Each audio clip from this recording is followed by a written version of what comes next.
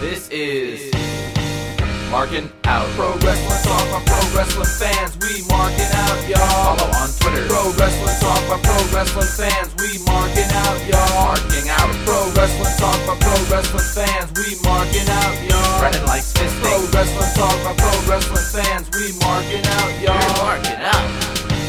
Pro Wrestling Talk by Pro Wrestling fans. Welcome to Markin Out. Pro Wrestling Talk by Pro Wrestling fans. This is episode 652. Thank you for listening. You can check us out over at markinout.com. Listen to us over on your streaming service such as Spotify. Buy a t-shirt, prowrestlingtees.com/markinout. Give us a follow over on Twitter at markinout. On Threads at markinout11, on Instagram at markinout11, also on Twitch and on TikTok. Make sure that you check us out individually. You can see me, Dave the Rave, at David PT DPT over on all social media platforms. You can follow Brandon at BTTG on all social media platforms. 161. And follow Chris at Chris Sweendog over on Twitter and CM Sweeney85 over on Instagram. That being said, Brandon, how are you? I am not doing awesome as always. And why is that? Well, my throat had been bothering me since like last Monday, and I didn't really think anything of it because like I just had strep throat in June, so I was like, there's no way anything's wrong with me. I'll wait. Finally, on Sunday, I went to urgent care, and it turns out that I somehow have strep throat again. A month later. So annoying. Jeez. I don't even understand how. Nah, wishing you a speedy recovery. That stinks. Is your throat hurting a lot? Yeah. It does. What do you do? Are you drinking hot tea or honey? I drank hot tea with, or hot water with honey the other week, but I hate hot liquids, so it's like soup I can do, but it's going to provide hot, that soothing. I don't know. Even obviously if you like soup, if you like soup, then maybe get just like some broth and just have broth. Well, I've had chicken soup. I've had egg drop soup. Mm-hmm. So, but that's keep on going with the hot. That's hot been fluids. my week. I watched Super Mario Bros. That's on Peacock this week. Oh, I didn't realize it was on Peacock. I'm gonna have to watch it. Big stinker. No. Maybe it's because I didn't grow up playing the Mario games or whatever, but I couldn't get into it. I thought it was terrible. And I've seen so many people Chris put it over and say how much they loved it, but Chris loved it. I mean, I have a feeling I'm going to really like it too, but I also want to watch Twisted Metal. The intro of the Super Mario Brothers movie was good. And then they get to a certain point, I'm like, this is garbage. Mm-hmm. So, but I liked Chris Pratt and Charlie Day as Mario and Luigi. No, it's a good combo. Good combo. Yeah, and they had like the little inside jokes here and there with the video game, like where if like you knew, then it was funny to you. So pop culture wise, I was able to understand stuff. Okay, I got you. I've been watching Too Hot to Handle. What is that? Is that a reality Netflix. show? Yeah, I do have a soft spot for reality TV. What was your other thing? Yeah. Was Love Island or something? Yeah, Love. It was. I did start Love Island once. Love is Blind. Right. Love is Blind I was hooked into, but now I'm into another reality show, Too Hot to Handle. It's becoming something that I just binge watch over and over again, and it's very, very, very addicting.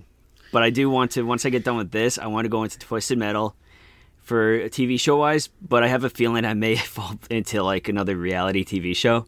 I would definitely fall into Big Brother. Oh, it's brand new season out. Yeah. Are you watching it on Wednesday? Yeah, of course. How does that work? It's every night it's on TV or no? It's like Wednesdays, Thursdays, or Wednesdays, Fridays. I don't know. Mondays maybe also. Yeah, it's on really. I don't know the schedule. I know if you watch on Paramount Plus, you have access to the live camera, the live feeds. So like I could go right now and watch what the house is doing, unless they're doing a competition.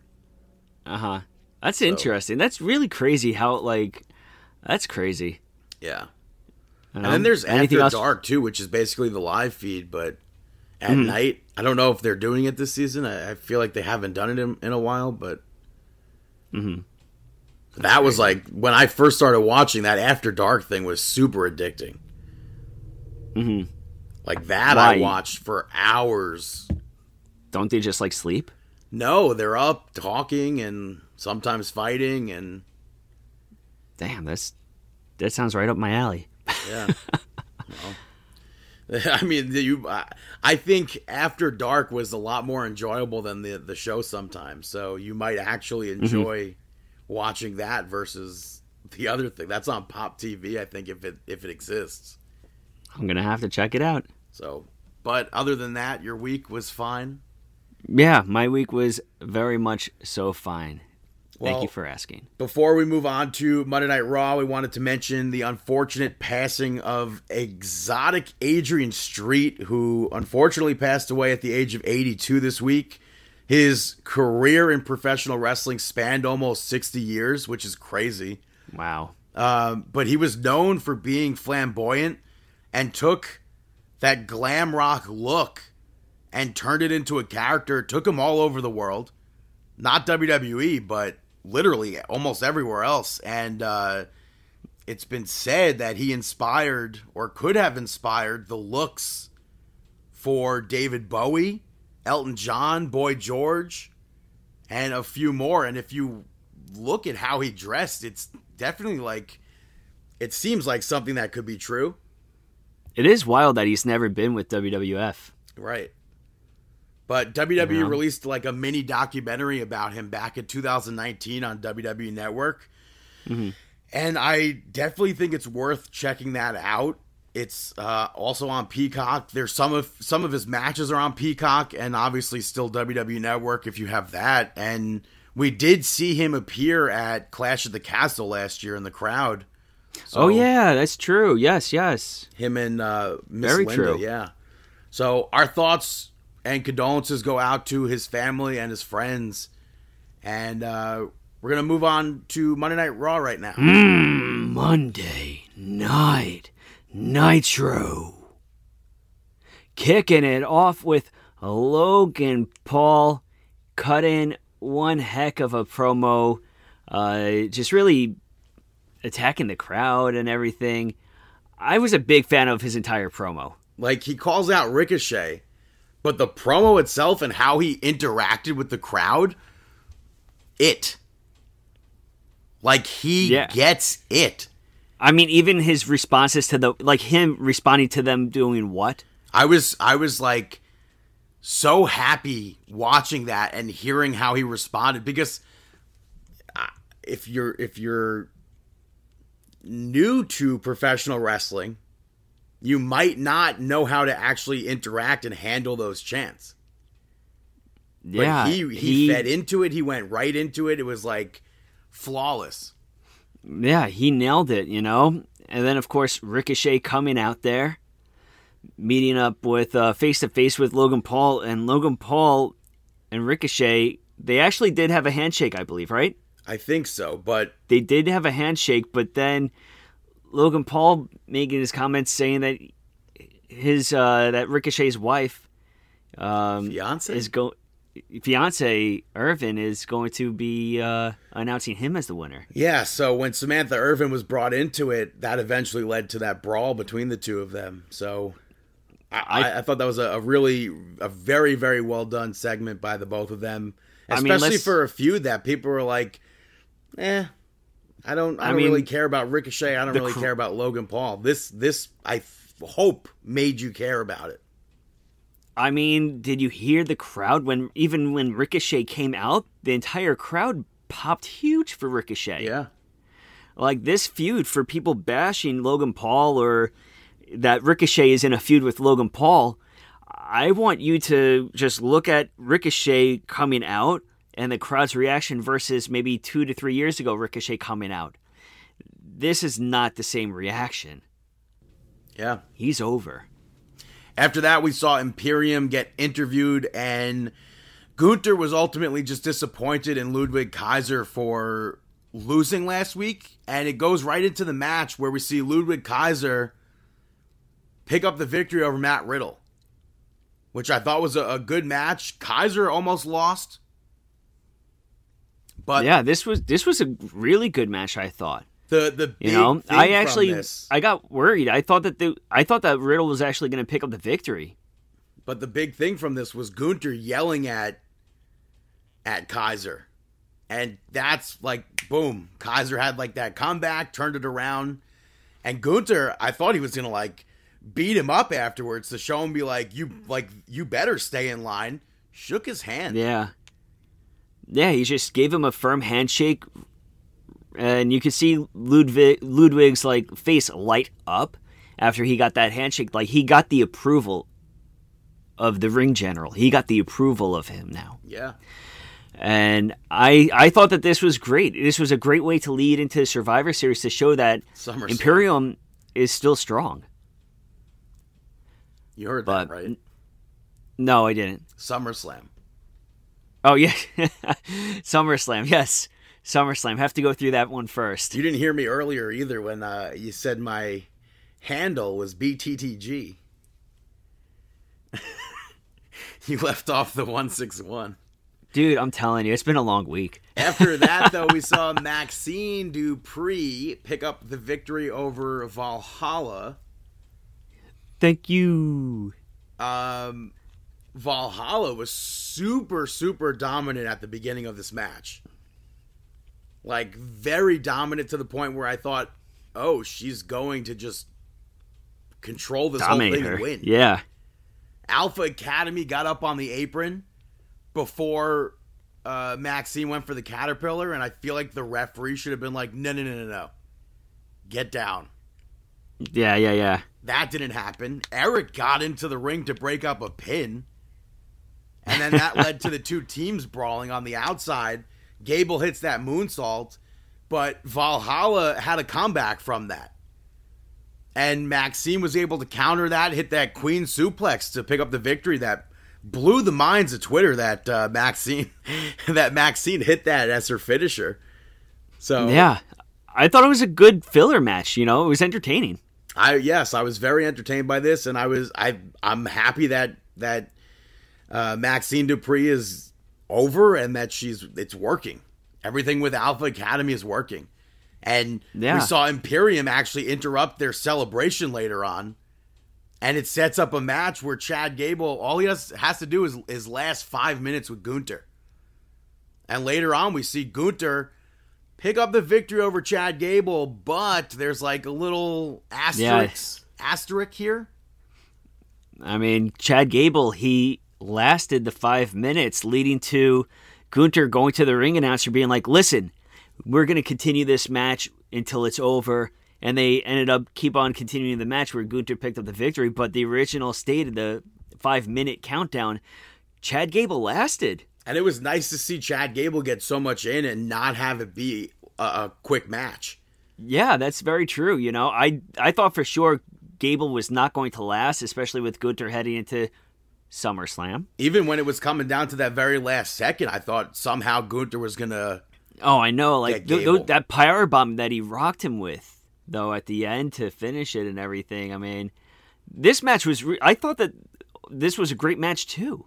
I would have preferred for it to actually end it on the 5 minute mark, but I completely understand. Like you said, Gunther's going into SummerSlam. You have to make him... Yeah.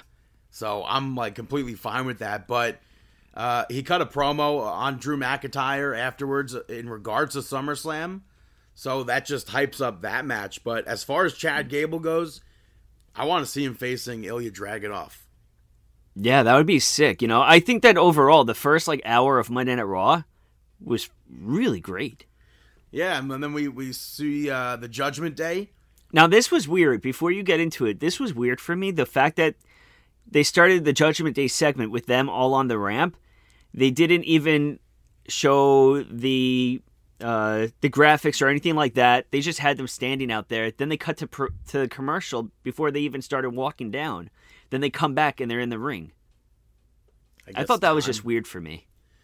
But they ran through everyone that they took out already, and it led to Raquel Rodriguez to come out, who I legitimately thought was shoot injured. But she squared up with Rhea Ripley here. Rhea got the upper hand and attacked Raquel's knee, and Adam Pearce told Raquel that she's not cleared to wrestle, but she will get a title shot when she is. So that Rhea Ripley, I guess, and she has every right to be. She's not happy. Definitely not happy that she's not on SummerSlam. Yeah, I think we've seen her liking tweets. We've seen her interacting with people about it. It makes sense that she's upset. Yeah, but maybe it's going to be, I don't know. Maybe, I could easily see them playing into this, though, right? I don't know. Maybe she interrupts the triple threat match. I don't know. There's what triple threat match? Why would she interrupt? Oh yeah, no, that's totally different. Yeah, there's nothing. I can't see her not being on SummerSlam, even in a backstage thing. But at this moment, there's Seth Rollins versus Finn Balor, so I feel like we can see Rhea Ripley there. I feel like we're definitely gonna see Judgment Day in that segment. But then also we have. I'll skip forward right now. Becky Lynch. We have Becky Lynch and Trish Stratus, who she called out to fight. They're also not booked for SummerSlam. Trish Stratus is like, you don't get to call the shots. I'm not wrestling tonight. And Adam Pearce is like, actually, it is happening tonight. And then Becky Lynch ends up picking up the victory over Trish Stratus via the quickest DQ ever. As soon as it began, Zoe Stark attacked Becky Lynch, but they continued to brawl. And for some reason, apparently because of time, this gets set up for Monday Night Raw in, I think it was Winnipeg, in 2 weeks or so. Which I think it's a good way to further push their feud. But I would have put money on the fact that you would think it would be Trish Stratus versus Becky Lynch at the biggest party of the summer. One of your big four pay-per-views. Not a random Monday Night Raw in Canada. Unless they do something where Zoe Stark gets involved again and it gets pushed to Payback. Maybe we see Rhea Ripley versus Raquel Rodriguez pushed to Payback. So it's very unfortunate that they're not part of SummerSlam, but everything else on Monday Night Raw, we saw Shinsuke Nakamura pick up the victory over Tommaso Ciampa. We did see Ciampa say that he's going to fix the problem between him and Nakamura and that he needs to pick up momentum. That pushes the Slim Jim SummerSlam Battle Royal. I don't really get this feud. They both want Bronson Reed, but both it doesn't make sense to me either. They're both each other's roadblock. Yeah, they could just focus all their energy on Bronson Reed. I know. Nakamura though pulled Ciampa's trunks to pick up the victory.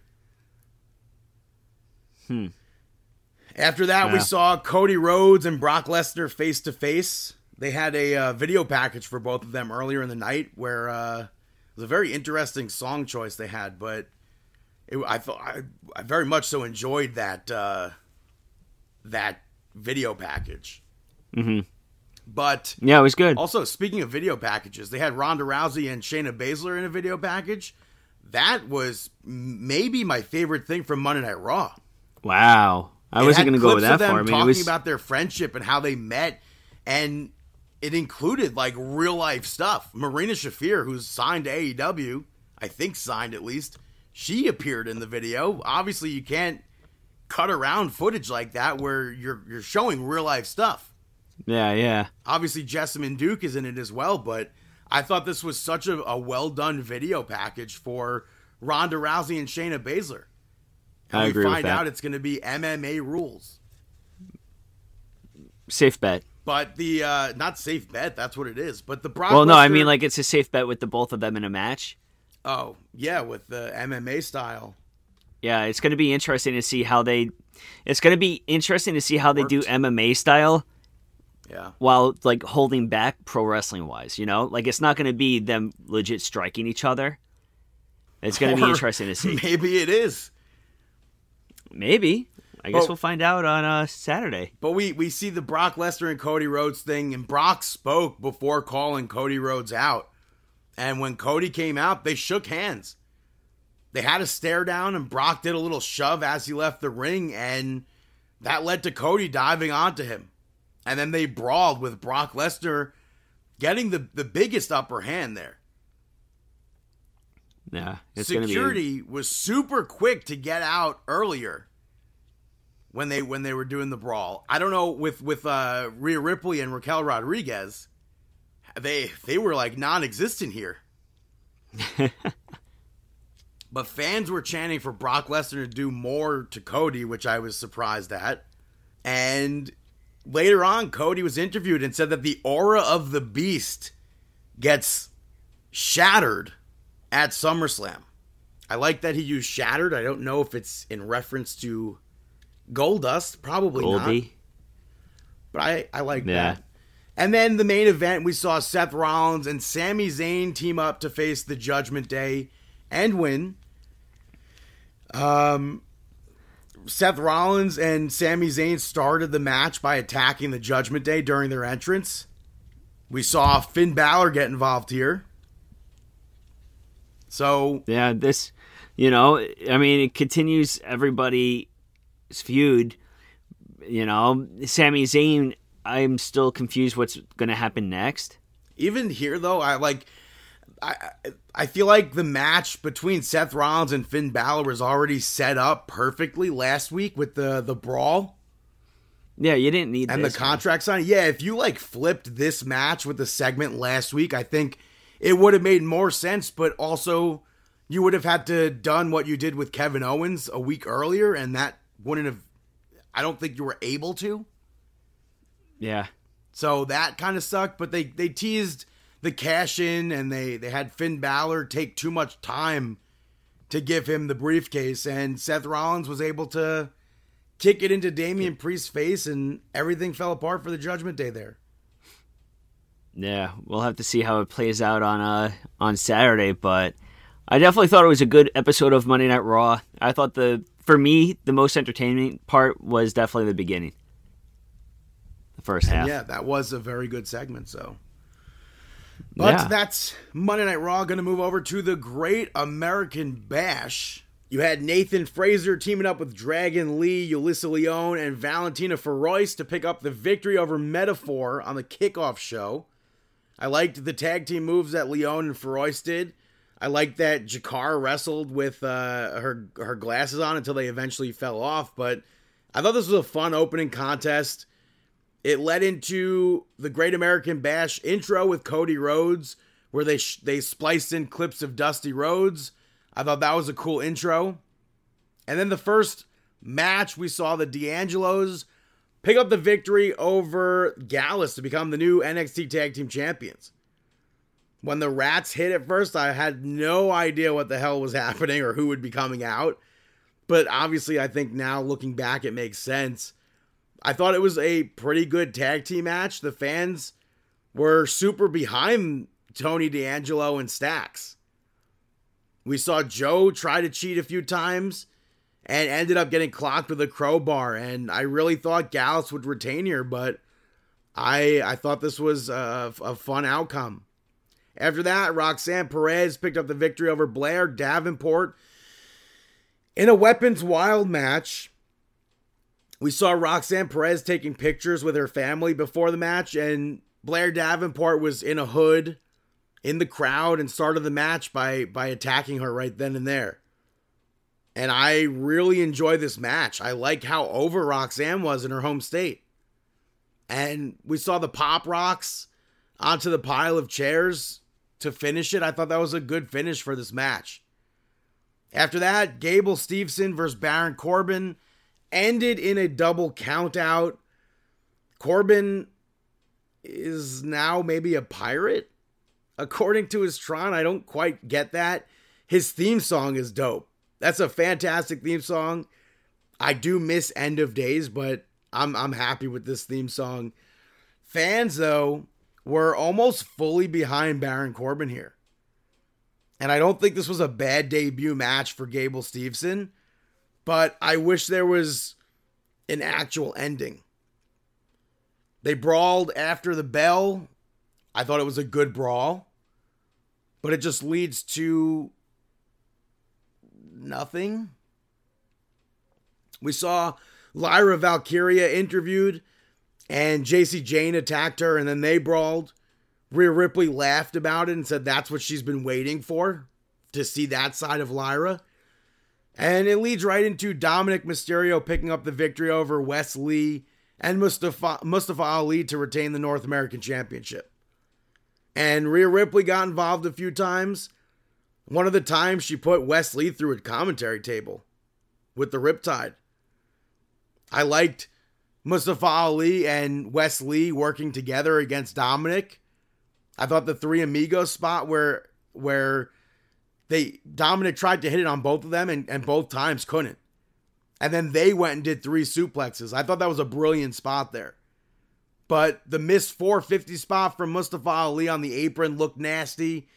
I liked how Dominic went to go use the North American Championship, but the referee took it from him, only to have Rhea Ripley give him her championship to use. But Mustafa Ali hit that 450 while Dominic was hung up on the ropes. That was a cool spot. Ultimately, Rhea Ripley pulled Mustafa Ali off of Wes Lee, and Dominic won with the frog splash. And then Dominic and Rhea Ripley got into Dragon Lee's face later on. Rhea Ripley dropping the line, basically saying that Dragon Lee was Batman. I thought that was somewhat funny. After that, Tiffany Stratton picked up the victory over Thea Hale in a submission match to retain the women's championship. Tiffany Stratton had a Barbie-themed entrance and I guess Barbie-themed gear. I assume they were allowed to use that because of their partnership with Mattel. But Stratton used a lot more submissions than we've ever seen her use. And we've seen her use some in the past, and I don't think she even used the ones that she's used. And there was one that she used on Fallon Henley. I don't even know how to describe it. It was like a reverse camel clutch, lotus lock, standing lotus lock, or something like that. I can't describe it, but I was such a fan of that submission move. I was hoping she would use it here, but she didn't. But Thea Hale hit an exploder suplex from the top rope, rolled it into a Kimura lock, which I thought was dope.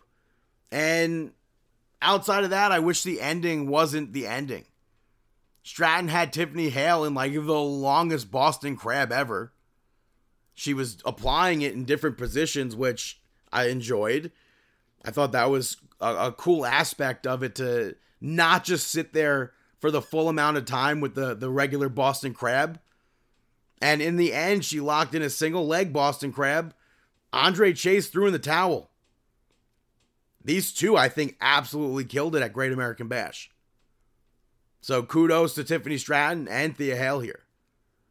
The main event saw Carmelo Hayes pick up the victory over Ilya Dragunov to retain the NXT Championship. I think the match was slow at times, but it was also very, very hard hitting. That powerbomb reversal from Dragunov off of the nothing but net, that was crazy. The cutter from Carmelo Hayes I thought was dope. But Dragunov hit Trick Williams with the Torpedo Moscow off the steel steps by mistake. He was going for Carmelo Hayes. And then Carmelo Hayes finally won with nothing but net. And I really thought we would see, I thought we would see Ilya Dragunov walk out as champion. But on to the next challenger for Carmelo Hayes. After that, we move on to NXT that opens up with the D'Angelos pulling up, immediately getting attacked by Gallus. And Tony laid out a challenge later on, and he said he'll make a call for a third partner. So we go into the main event. Who's the big mystery third partner? First match of the evening saw Lyra Valkyria pick up the victory over JC Jane. We saw JC show up and speak through a commentary headset as a warning to Lyra, then attacked her during her entrance. But I think this was a good victory for Lyra Valkyria. I didn't think JC would win this, but she had a lot of good offense in this.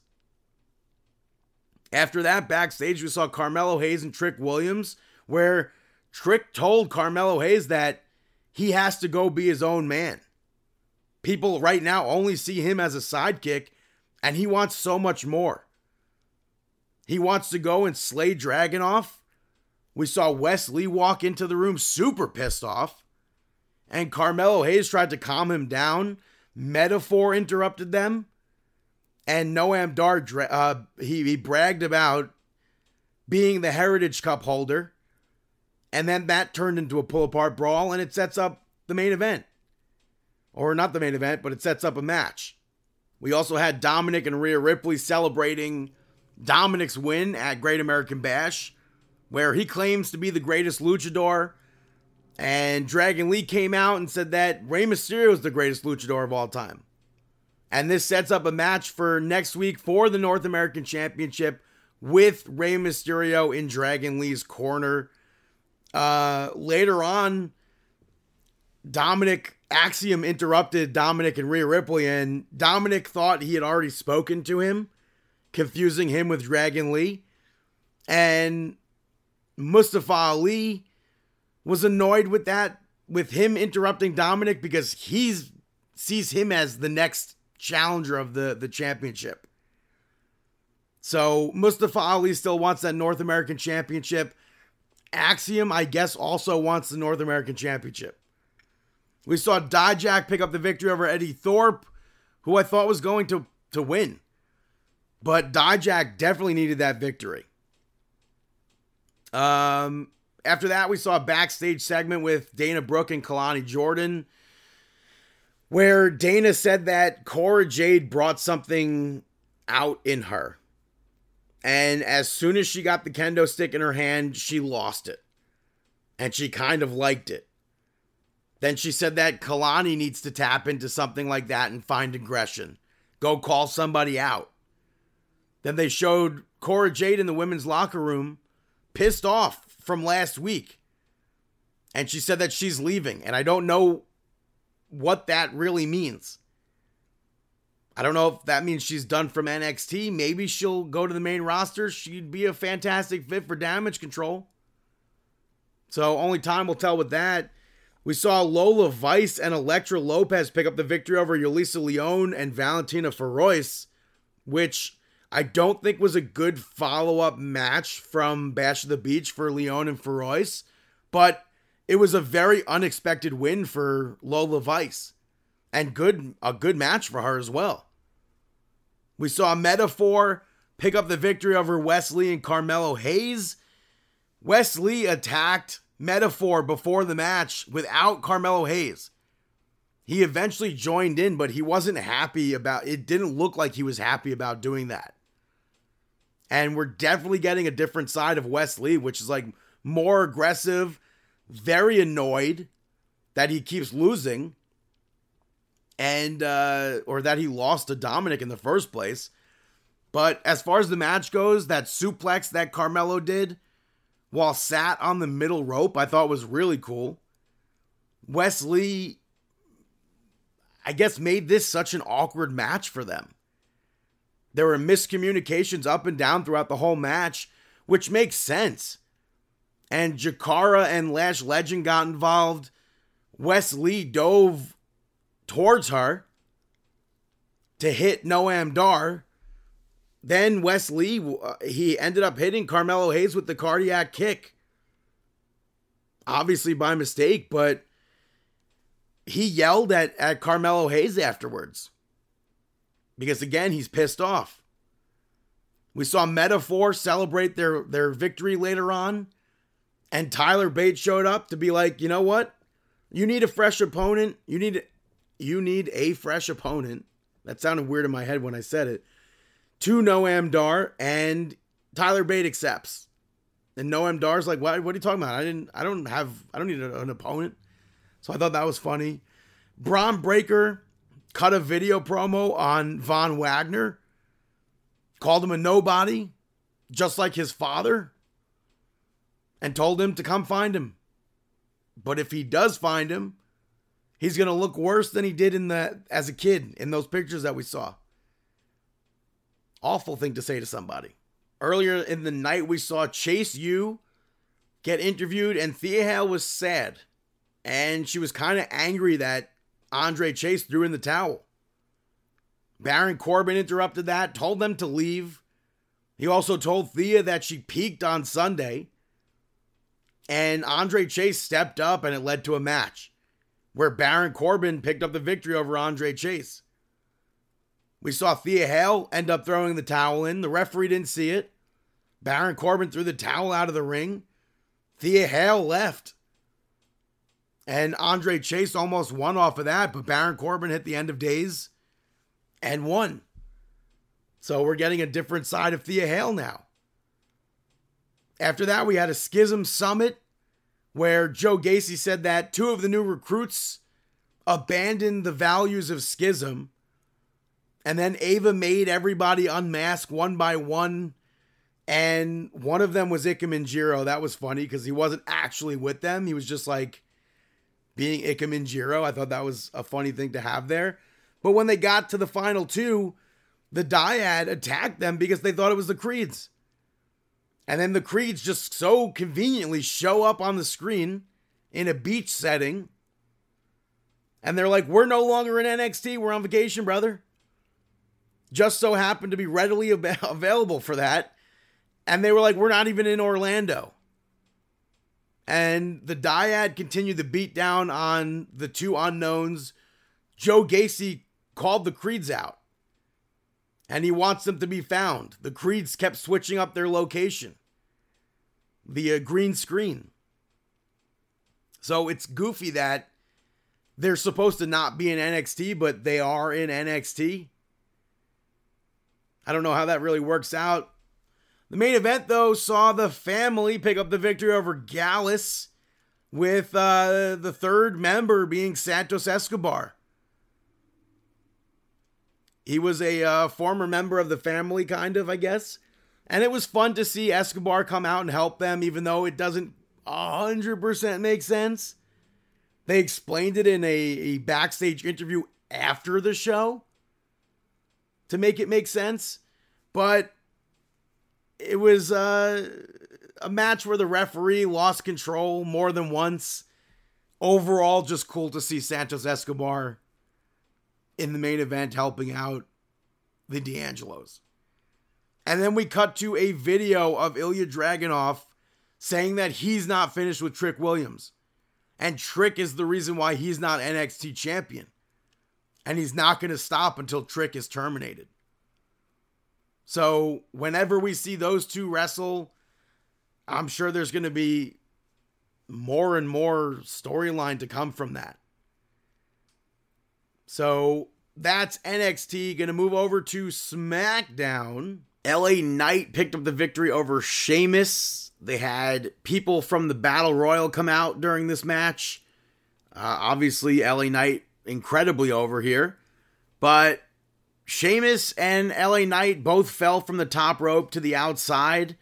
I'm not 100% sure if that was supposed to happen, but it led to everybody in the Slim Jim Battle Royal brawling ringside. And we saw Sheamus hit Miz, I guess accidentally, with the bro kick off the apron. And LA Knight was able to hit his finisher off of that and pick up the victory.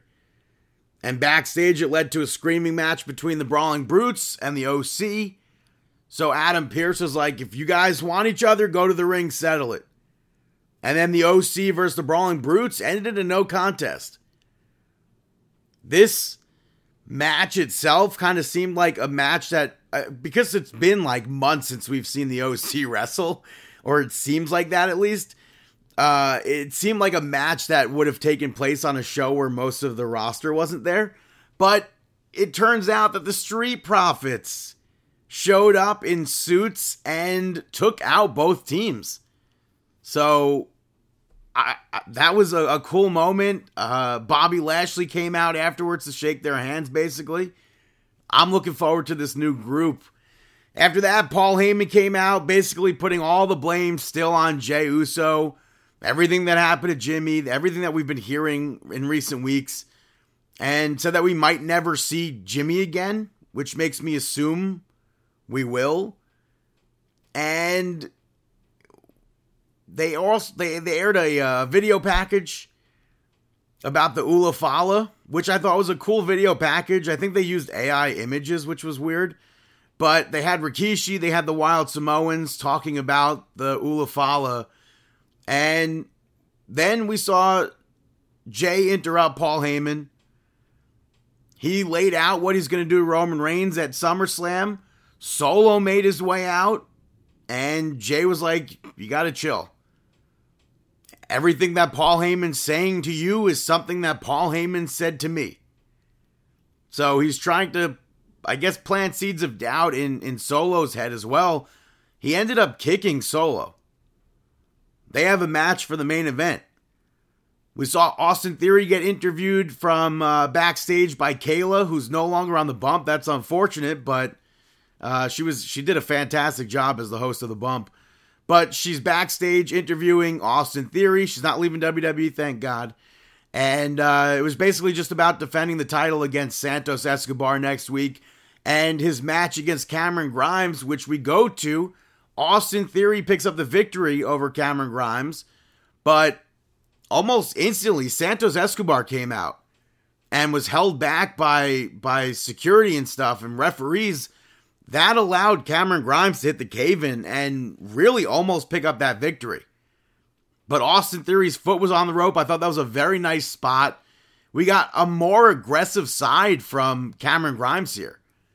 And then the end of the match I thought was really well done, where Cameron Grimes went to the top rope. Austin Theory shook the ropes.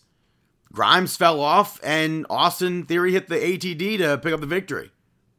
And then Santos came out almost immediately and hit that Phantom Driver. After that, we had the Grayson Waller effect with damage control of the guests. The Shotzi Blackheart video interrupted. And Bayley freaked out, and then it turned out that Grayson Waller played it as a joke. And then we hear Shotzi's music hit. The Tank comes out, and Bayley thought it was a joke. Fool me once, whatever, shame on me. And it was actually Shotzi showing up from behind. She sent Io out of the ring, and Shotzi brawled with Bayley for a bit. He's shaving Bayley's head. And then it turned out that Zelina Vega was the one in the Tank who was going on to face Io, actually picking up the victory over Io. She at one point went to the top rope for her moonsault, and she saw Bayley and Shotzi by the entranceway brawling. So it stopped her in her tracks. Zelina Vega hit a powerbomb, hit that running code red, and picked up the victory. I wish the match was longer, but I enjoyed what it was. After that, the main event saw Jey Uso pick up the victory over Solo Sikoa.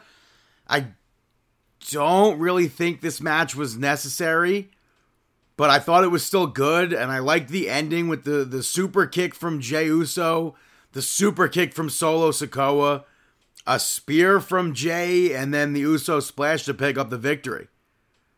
And Jey doesn't, to me at least, doesn't really get the advantage for going into SummerSlam because he still had to face Solo Sikoa. And Solo tried to continue the attack afterwards, but Jey took him out. That's the end of SmackDown. Gonna move over to predictions for SummerSlam, taking place at Ford Field in Detroit, Michigan. Hey, let's go with the match that I am looking forward to. I wouldn't say most, but definitely looking forward to. But the viral match, Logan Paul taking on Ricochet. I'm going to say Logan Paul. This is a difficult choice. I'm going to say Logan Paul. I'm going to say Logan Paul. Okay. All right. I think it's going to be entertaining, 20-man Battle Royal, Slim Jim, SummerSlam Battle Royal. I got to say LA Knight. I agree with you. Yeah. LA Knight. It has to be. I agree with you, MMA rules match. Ronda Rousey taking on Shayna Baszler. I'm going to go Shayna. Would be nice if they called up Ken Shamrock. Even more so now. But I'm going with Shayna Baszler as well. All right. And when I say called him up, I mean for a special guest referee spot. Of course. What about the IC Championship on the line? Gunther defending against McIntyre. I'm going to go to Gunther. Yeah, I can't see Drew McIntyre taking the title from Gunther when Gunther's so close to breaking Honky Tonk Man's record. He just surpassed Macho Man. He's coming up on all these records, so... Yeah, he has to. He has to at this rate. Yeah. And if he holds on for like another month, I think he breaks both records, so... Yeah, exactly. We have Women's Championship on the... Oh, yeah. No, go on. All right, the WWE Women's Championship on the line. Asuka defending against Charlotte Flair and Bianca Belair. This one's a tough one. I'm going to say Asuka. I'm going to say Asuka as well, but I could 100% see Io Sky cashing in and winning. I didn't think about that. Yeah. I could see that. Next up, let's go with the Tribal Combat match for the undisputed WWE Universal Championship. Gonna go with the main event next? Maybe. And recognition of Tribal Chief. I'm gonna say Roman Reigns. But we need to see Rikishi. We need to see Samu. We need to see the Wild Samoans. We need these characters. I'm gonna say Roman Reigns as well. I think that the Tribal Chief, it's just incredible storyline. I'm going Roman Reigns. It's Cody's to take, not necessarily the Tribal Chief aspect of it, but Cody Rhodes versus Brock Lesnar. I think Cody's getting over this speed bump of Brock Lesnar. I agree with you.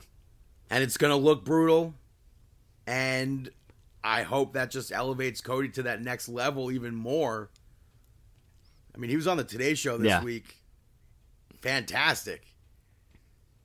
So I think he could 100% win that WWE Championship and just be the guy. Mm-hmm. And then we have for the World Heavyweight Championship, Seth freaking Rollins picking up the victory over Finn Balor, perhaps?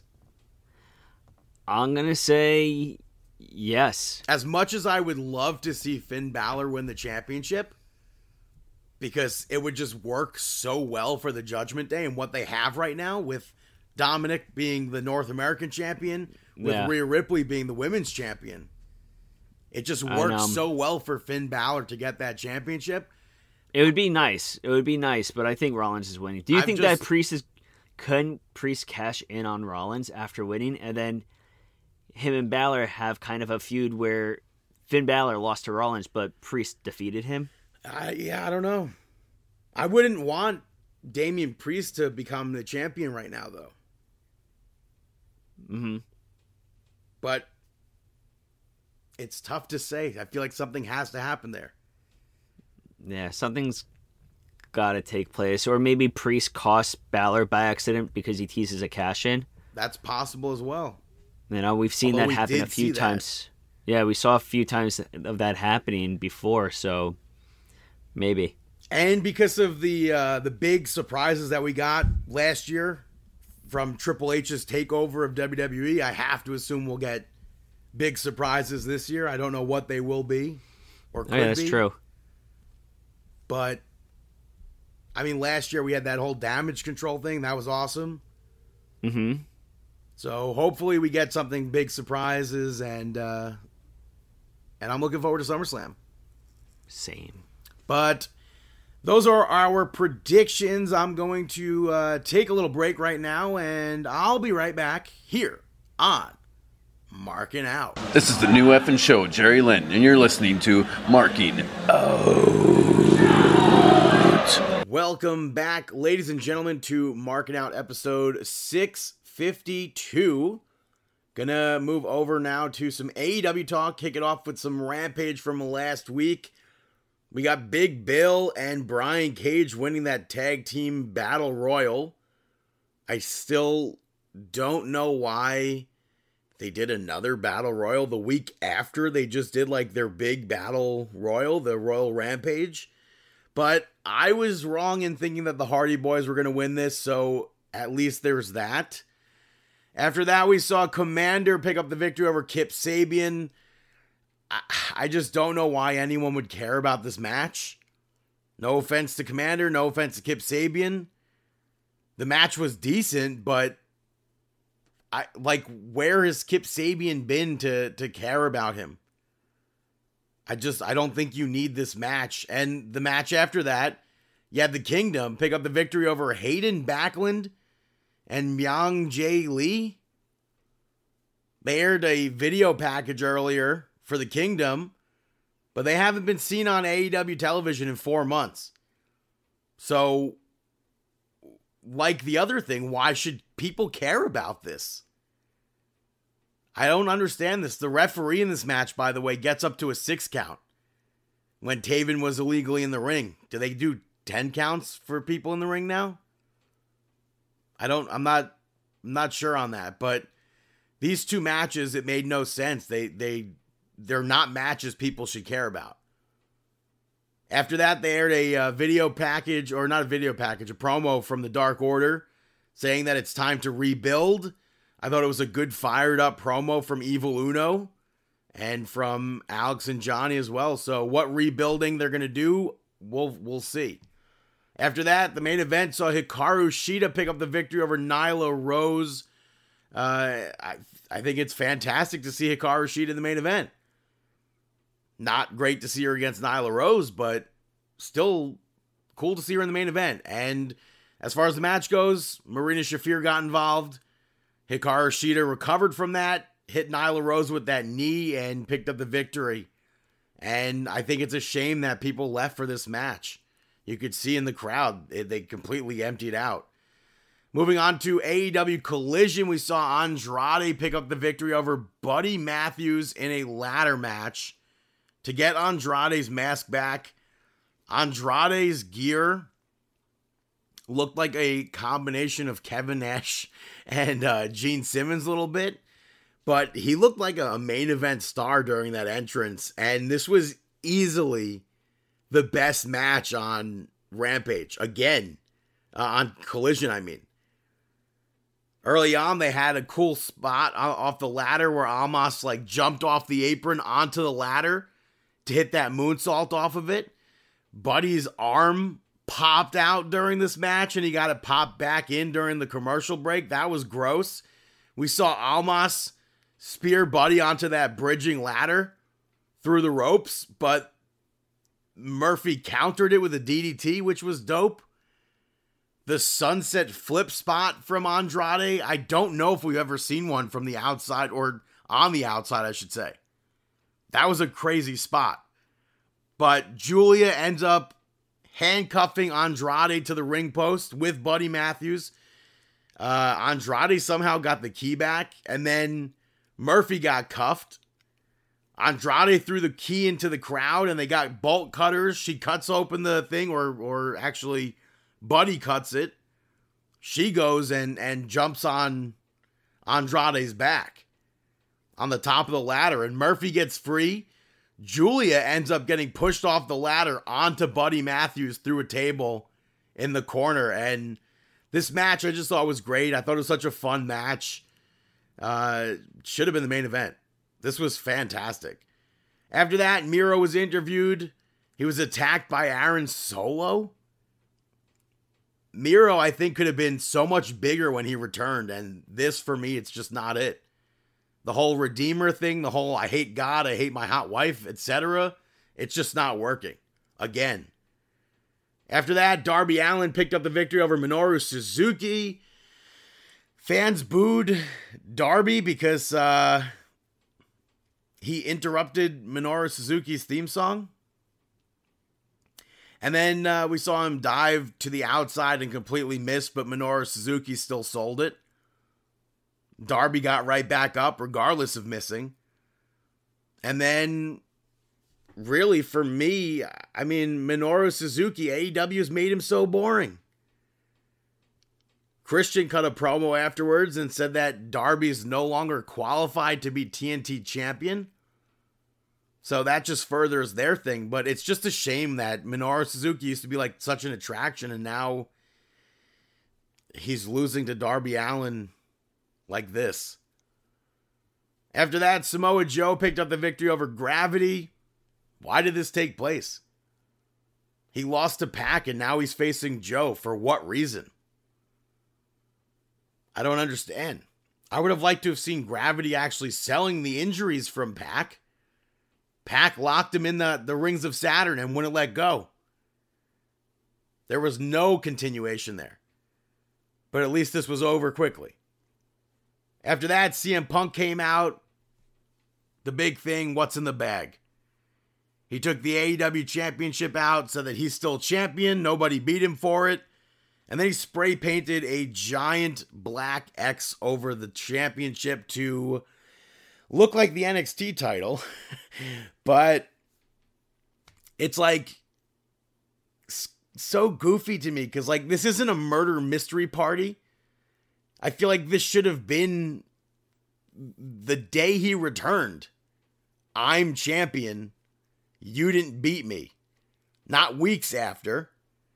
And then you had Ricky Starks come out, who went back and redid his entrance. Forget that you saw me. That was so cringe. I didn't understand that at all. But then Starks said that the title should be given to him because he beat Punk twice. It sets up a title match where CM Punk's like, we need a special guest referee, so you can't cheat. And then it turns out it's Ricky the Dragon Steamboat, who has history with CM Punk. They had Tony Schiavone announce it and actively went out of their way to move the camera away from him when he was announcing it to focus on CM Punk and Ricky Starks, which I thought that was odd. But again, Ricky Starks in this promo was acting heel, and the fans just didn't care. They were just cheering him.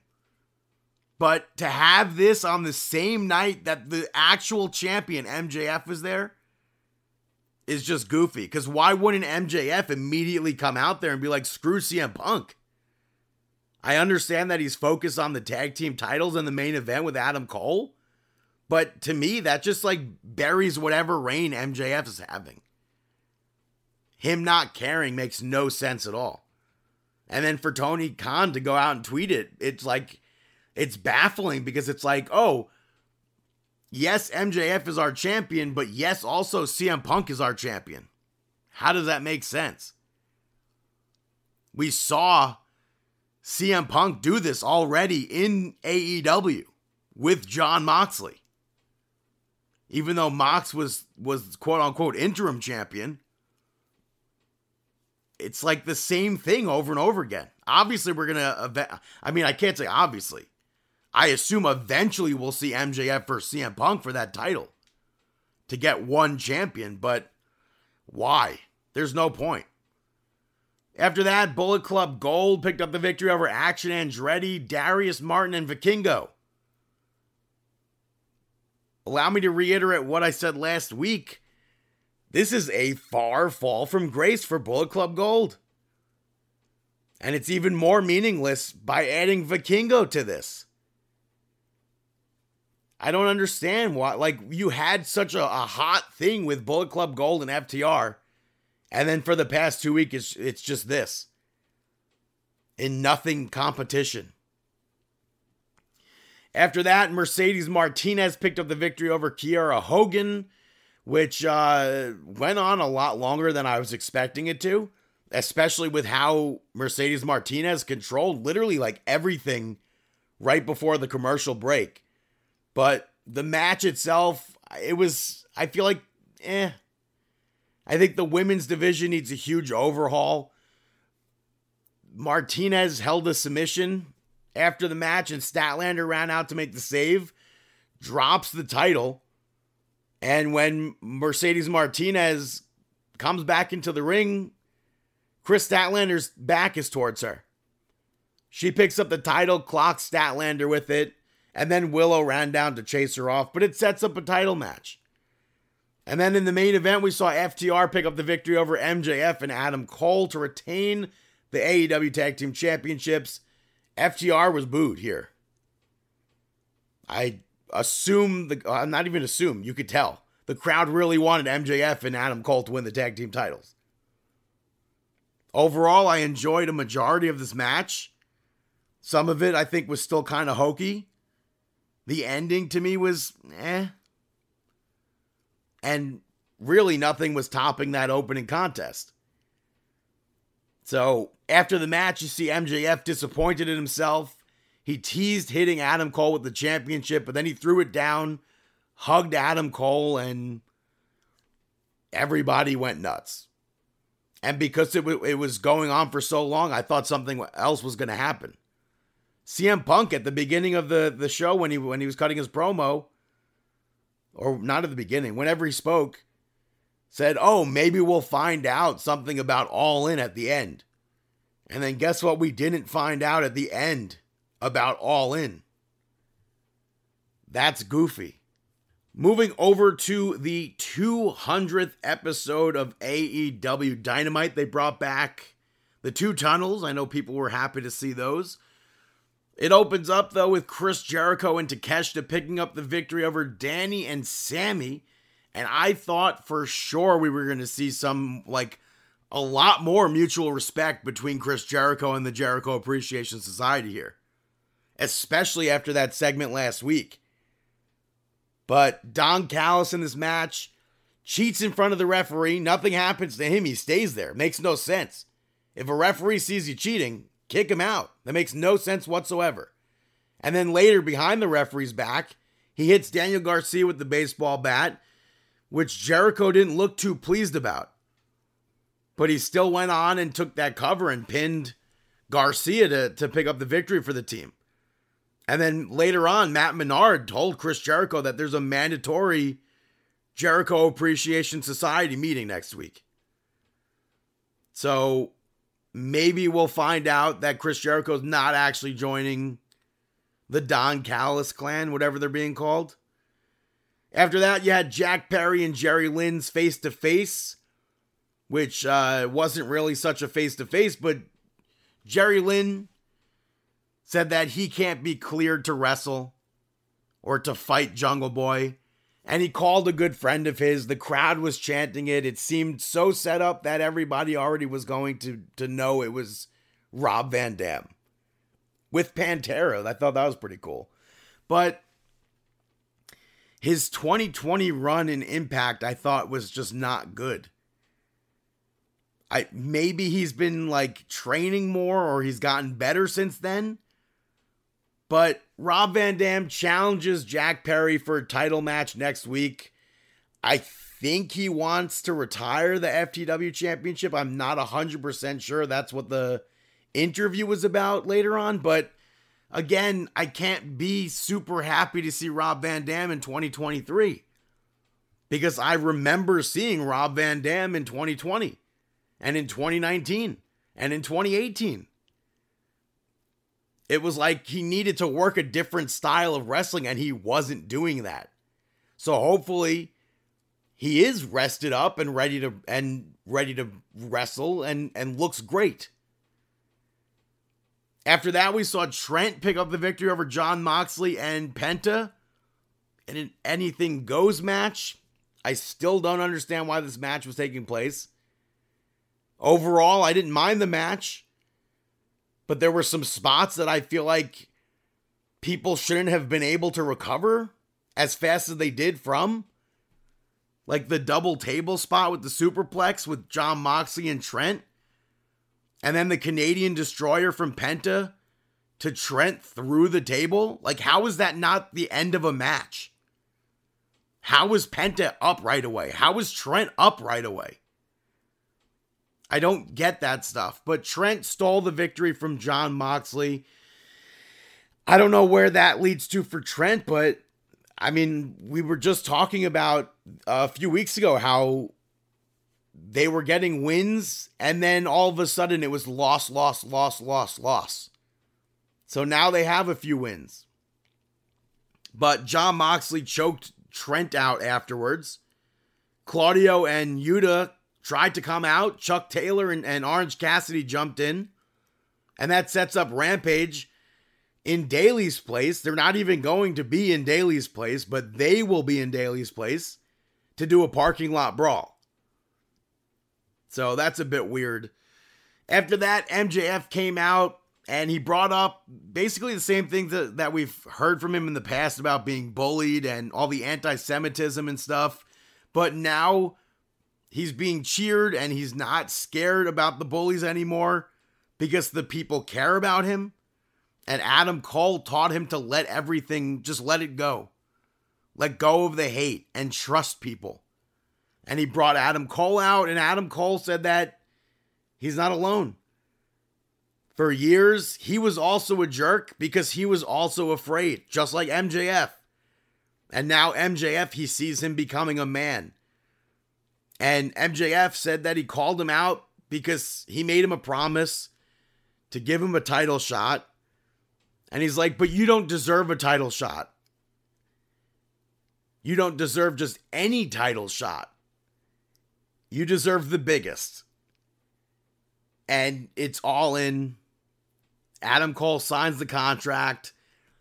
Roderick Strong was furious, which is so goofy. Like, your best friend's getting a huge title match and you're pissed off.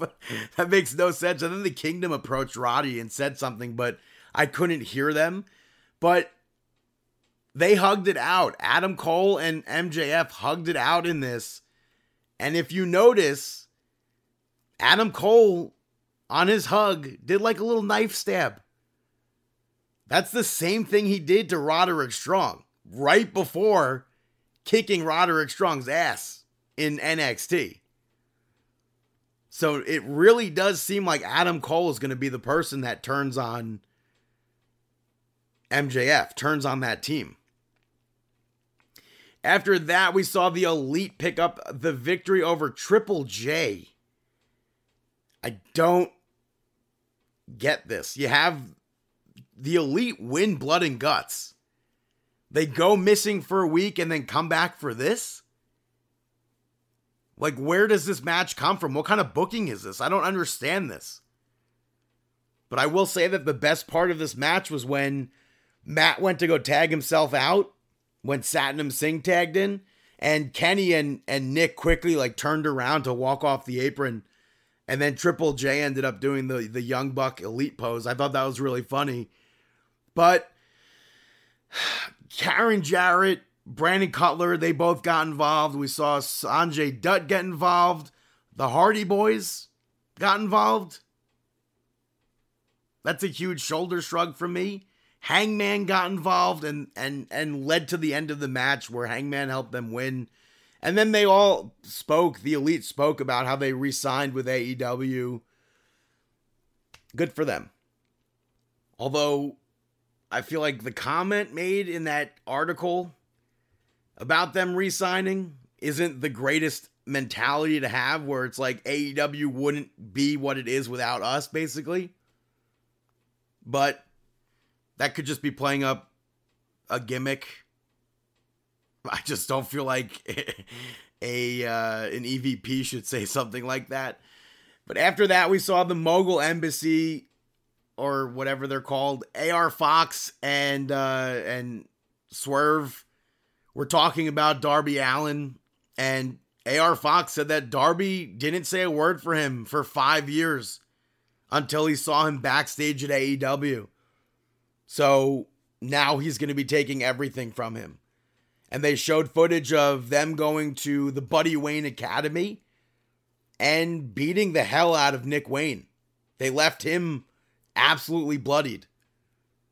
And then they called Darby Allin on Nick Wayne's phone, so that just furthers whatever they're doing.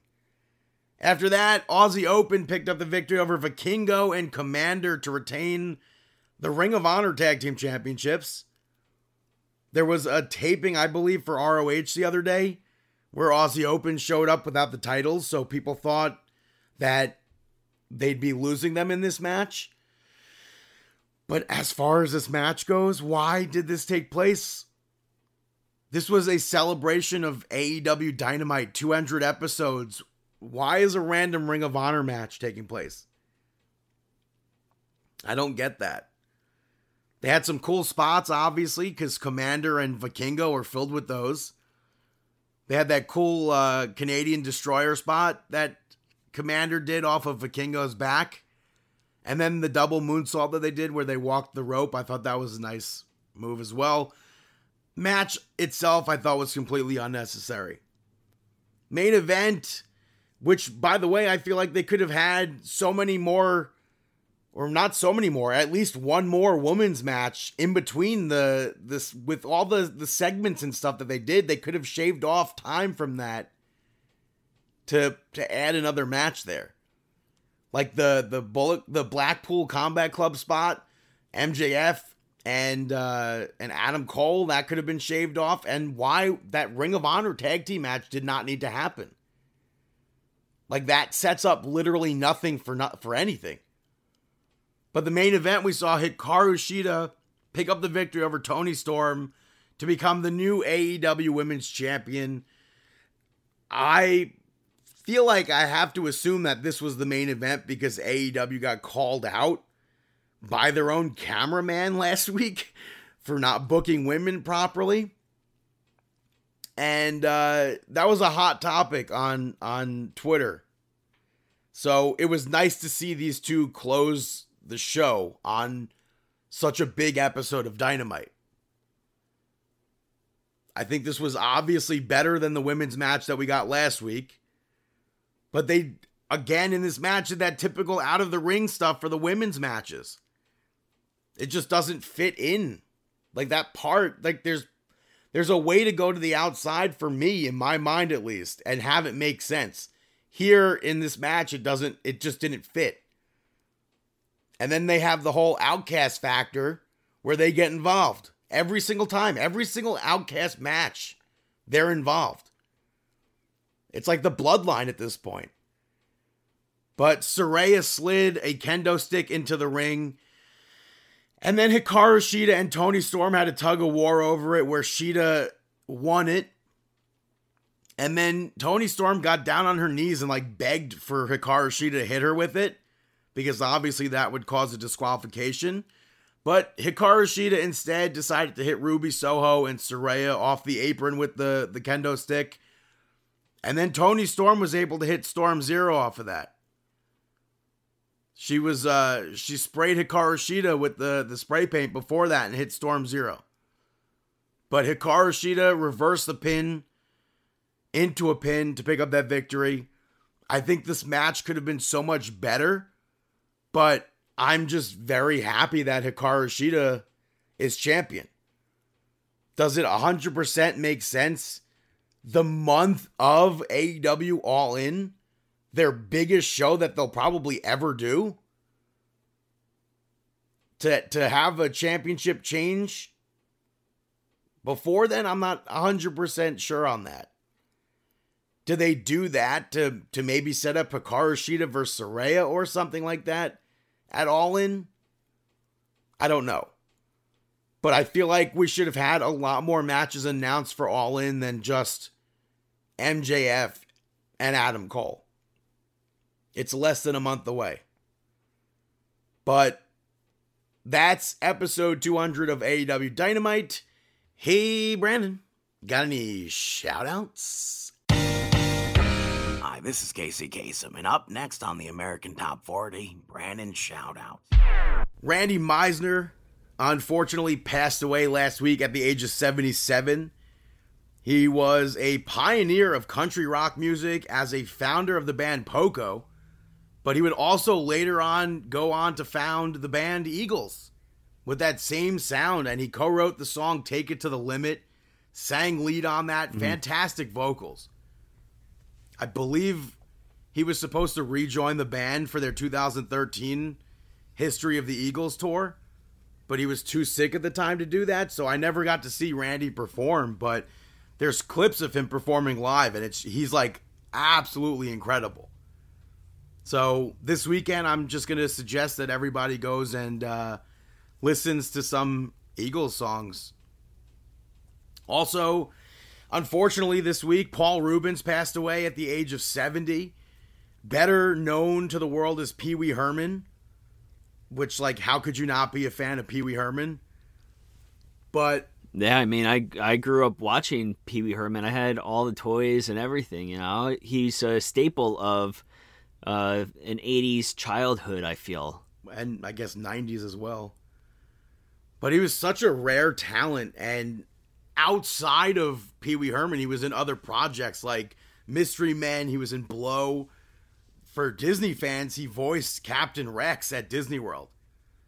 Now he sits in Galaxy's Edge as a DJ with his voice. But wrestling-wise, we saw him guest host Monday Night Raw in 2010. He appeared at WrestleMania 27. But he's just such an iconic character, Pee Wee Herman. And I wish I got to meet Paul. He was at a Comic-Con in 2019, but it was just so expensive, so I just couldn't do it. But I saw somebody walking who had just met him, and I noticed he was wearing a wrestling shirt, so we struck up a conversation about AEW, because that had just like debuted the night before. Mm-hmm. So I thought that was cool. But Paul Reubens gave a lot of memories to a lot of people. There are so many stories that come out that are like random people that are like, I wrote him a letter, and what did he do? He called me. He invited me to his house. I mean, you shared one with me about RJ City. Yeah. I know, just real incredible person, and very sad, you know. And I highly recommend checking out Pee Wee's Playhouse, all the movies, anything that he was part of.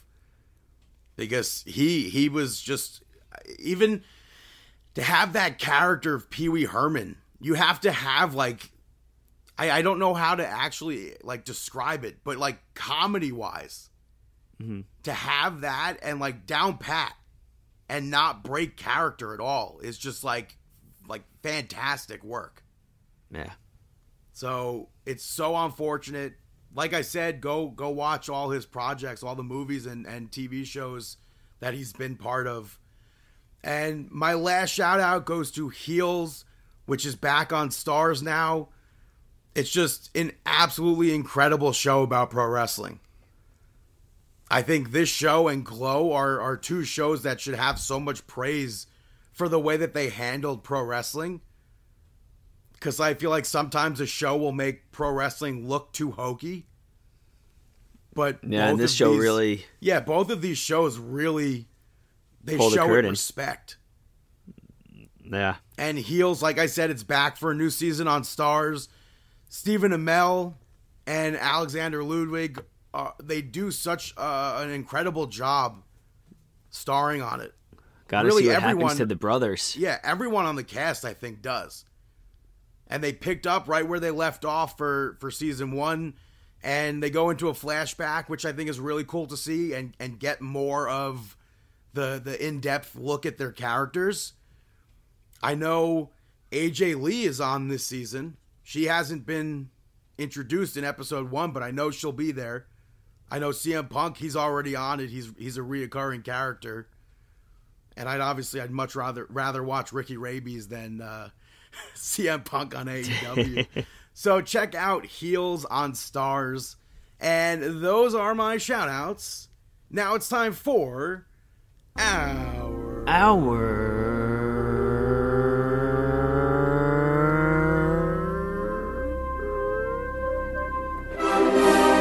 Mark Out Moment of the Week. That is right, our Mark Out Moment of the Week.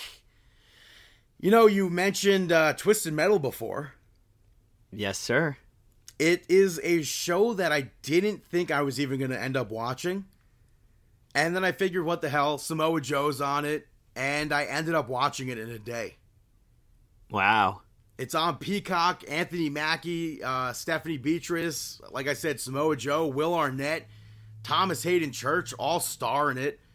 And I think it's really cool to see Samoa Joe in this spot and playing one of the main characters. I don't think they needed. I don't think they needed Will Arnett for the voice. Probably we've not. Seen, we've seen the intensity of Samoa Joe. Yeah, but this is such a. I mean, it's so cool because it's a video game it's one of my favorite video games. I played the game a bit as a kid, but like I wasn't hardcore. Like from my memory, I don't think I was hardcore into it. Oh, I was huge. So that's why I was on the fence. I don't even remember. There was a tournament, right? Yeah, it was a tournament to. Really, you get whatever you want. Your wish gets granted, pretty much. Like for my memory of it, I'm confusing it with Road Rash. Yeah, Road Rash was very similar to that. But I really enjoyed the show, and I really hope it gets picked up for a second season. Yeah, I gotta watch it. You know, something that I marked out for. Before you move on, this was a hot topic on Monday Night Raw, by the way, because this is part of the Peacock family. So WWE is promoting it. They didn't promote Sweet Tooth being in the show. He was cut out of the poster, cut out of all the promo and stuff. So I don't know if it's Sweet Tooth is like. I don't know if they're not allowed to because Samoa Joe is signed to AEW or everyone. Well, I'm sure WWE petty over it, but maybe they really can't show him. I have no idea. I'm sure that he's not promoting it. I don't know. I'm sure that they'd be able to show Samoa Joe. I don't know. It is definitely weird. They're running a 24-hour live stream of SummerSlam matches. He was part of that, so. Yeah, so I think that there's probably more to it. I mean, yeah, I don't know, but like I think there was one Dark Tooth. I think was one of the main bosses as well. I'm not too sure, but for me, my markout moment was watching the news in the clinic. I was treating a patient, and then they announced on Pix 11, which is my preference for the news in the morning, is Pix 11 because they are incredible and entertaining, especially Ben. No love for News Channel 12? Yes, Pix 11. But they actually had on L.A. Knight. Yeah. They interviewed him about the Slim Jim Battle Royale and SummerSlam. And I definitely marked for that. I explained to the patients that he's an up-and-coming, the next big thing, and the current big thing. And yeah, they didn't really get it. But now that WWE has this partnership with Slim Jim, I really hope that we get the correct rings and everything in 2K24 for Halloween Havoc. Because the ring mat and the ring posts were covered in Slim Jim stuff, ads. And in the video games, it's just like WCW. So it's like you're always going to see that it's incomplete. Yeah. Now that they have this, we have Snickers in the video game already. So with Slim Jim and their partnership. Bring it in. Come on. But something else I marked out over. Celebrity Family Feud. You had Seth Rollins, The New Day, and Dolph Ziggler face off against Becky Lynch, Bayley, Alexa Bliss, Natalya, and Liv Morgan.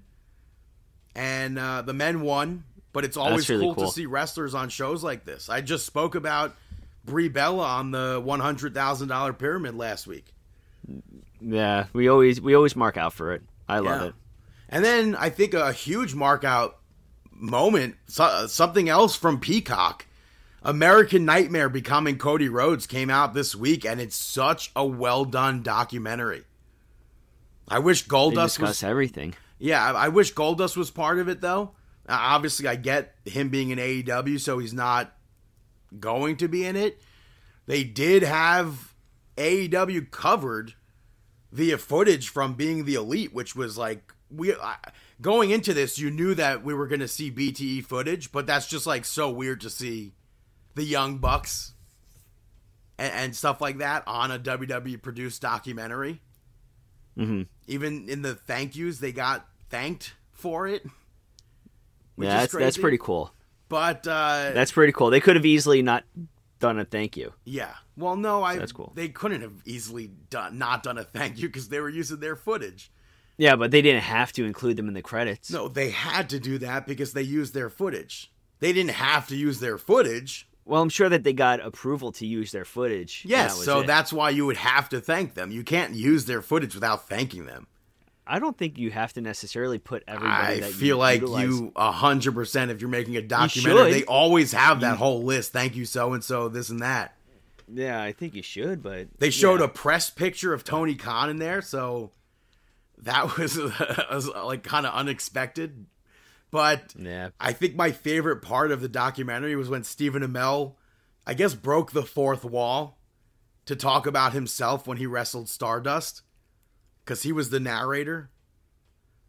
So I thought that was pretty cool. Also cool to see Matt Cardona in it, but you should definitely be checking this out. It's on Peacock, like I said.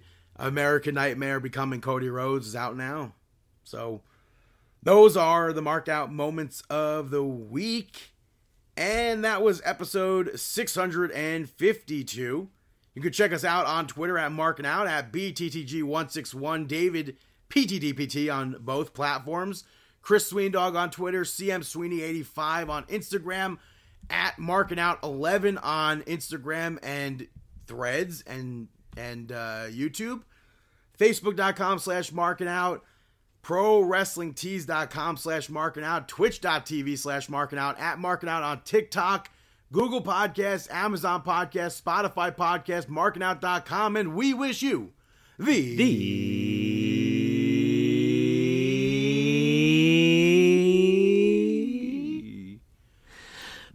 best of luck in your future endeavors. Have